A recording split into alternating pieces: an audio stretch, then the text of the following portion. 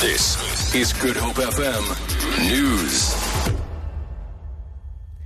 The Freedom Front Plus leader Pieter Mulder has urged minority groups to work together for the sake of their political survival. He made the call when he launched his party's election manifesto in Pretoria yesterday. Mulder has advised the electorate to ensure that they vote for councillors who can deliver basic services. After 22 years, we must really get municipalities going and we must get service delivery going. And we really believe the only way to do that is get the best men, women for the job. There's a lot of people out there with skills that is not being used at the moment. You know, there's something like 40,000 posts vacant in the water divisions all over the country. Please get somebody in there, anybody, that we can address those matters, because we lose 30 to 50% of our water because of bad infrastructure. And the moment there's better service delivery, the economy will pick up and everything will be better. The ANC has condemned the killing of British Labour Party MP Jo Cox.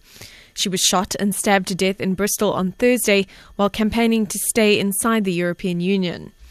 A 52-year-old man has since appeared in court in connection with her killing.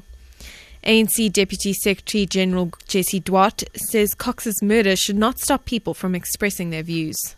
One of the things that immediately springs to mind is that people should never feel constrained to speak their minds and afraid as politicians to say what they believe in, because there will be somebody who doesn't agree with you. The sad reality is that we're living in a world now where that disagreement could be violent, and it's something that we should all look at very carefully as humanity in its entirety.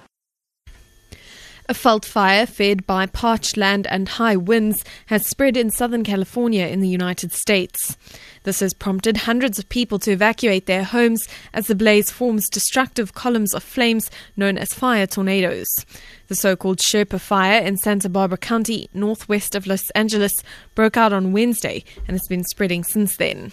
The fire is one of a series of blazes in western and southwestern states brought about by high temperatures and a prolonged dry spell.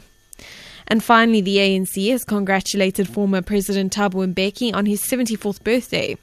Mbeki led the ANC from 1999 until 2007. The governing party thanked him for his selflessness and sacrifices made for the liberation of South Africa. It says it values Mbeki's continued commitment and contribution towards the emancipation of Africa. For Good Hope FM News, I'm Amy Bishop.